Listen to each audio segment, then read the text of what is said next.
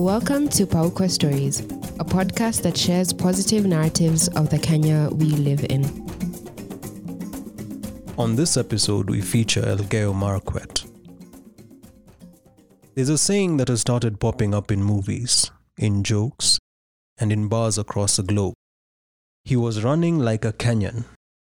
We've become a simile, and it's in large part due to the men and women who fly our flag high after training in the high-altitude hills of Elgeyo Marakwet, County 028. As Kenyans, it's always a proud moment to see one of our own emerge victorious internationally, hearing our national anthem played at the Olympics, international marathons, or other athletic meets. Elgeyo Marakwet sits within the former Rift Valley province, a cozy place with a countryside feel and serenity. It has its own little gem, Iten Town.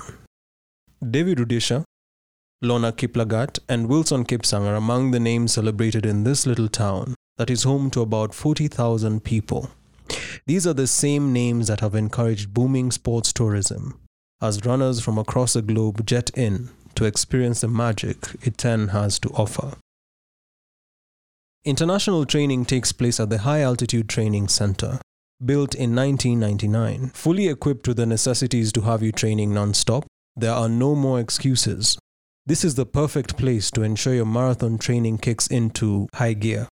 However, if you're looking for a more home-away-from-home vibe, we suggest you try the Kiilu Resort within the area that offers a decent bed and breakfast. From there, you can check out amazing spots in the county such as Torok Waterfalls, Sergoit Hill, Rimoi National Park, Chebloch Gorge, or the stunning Kerio Valley.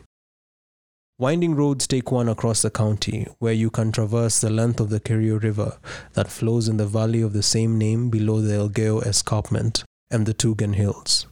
Should you want a better view of the entire valley, we hear the view from a paraglider cannot be topped. Vacation aside, each year around Christmas, Iten hosts the largest women's-only race in Kenya, dubbed Shoe for Africa.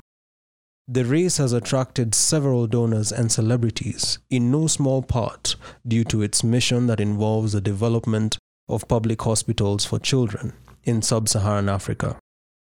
Just know you have to be quite the long-distance runner to stand out here. But not to worry, practice makes perfect. Remember the story about Pauline Konga, Kenya's first female Olympic medalist? Face to Face Africa and Grace Muhoro shared some pictures of Elgeyo Marakwet. You can view them on www.paukwa.or.ke/Elgeyo-Marakwet.